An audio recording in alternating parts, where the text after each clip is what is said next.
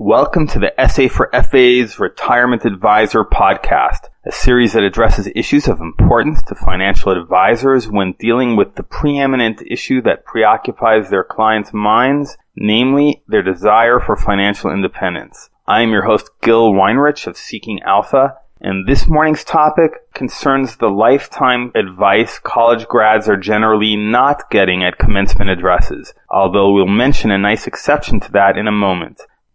Across the length and breadth of the land, distinguished commencement speakers are addressing graduating seniors with messages meant to inspire and encourage. As Dr. Seuss famously put it, you have brains in your head, you have feet in your shoes, you can steer yourself any direction you choose. You're on your own and you know what you know, and you are the one who'll decide where to go. Now, words such as these are heartwarming, and I'm not so naive as to believe that encouraging grads to start saving for their retirement would resonate in quite the same way. To a 21-year-old, the word retirement connotes old age, dentures, and analgesic heat rub used to relieve grandpa's arthritic pain. And yet, I think a case can be made that a commencement speech crafted in just the right way would do well to include some long-term financial messaging.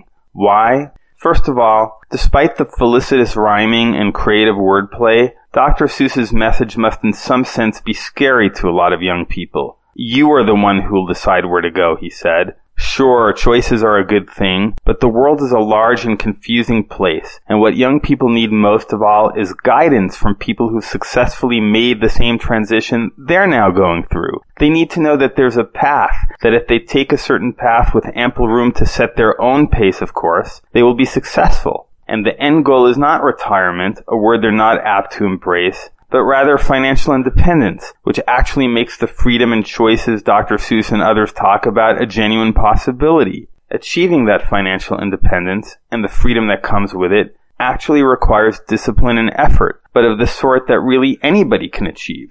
I think Oprah Winfrey, in a commencement speech she gave a week ago at Colorado College, framed it quite well. She attributed the success she has had in her life, including the fabulous wealth she has attained, to the, I'm quoting now, small steps, the seeds that were planted, the maps of my life that unfolded because I was paying attention. Oprah's right. It's following a proper path step by step and sowing seeds that will blossom in the future that will assure college grads the life they dream about, more than the anxiety-inducing message that the whole world is theirs and they should follow their heart's impulsive direction. What does this mean for financial advisors and the young grads among their clientele? You can advise them that simply spending less than they earn and investing the difference in assets that are likely to appreciate is a more reliable formula for happiness ever after than the current fads their friends are posting on Instagram. Only in the wake of Oprah's small steps and her caution against the paralysis of anxiety does the ending of Dr. Seuss's famous book for new grads make sense, and most especially from the mouth of a financial advisor. Says the poet-cartoonist in his classic meter, "So be sure when you step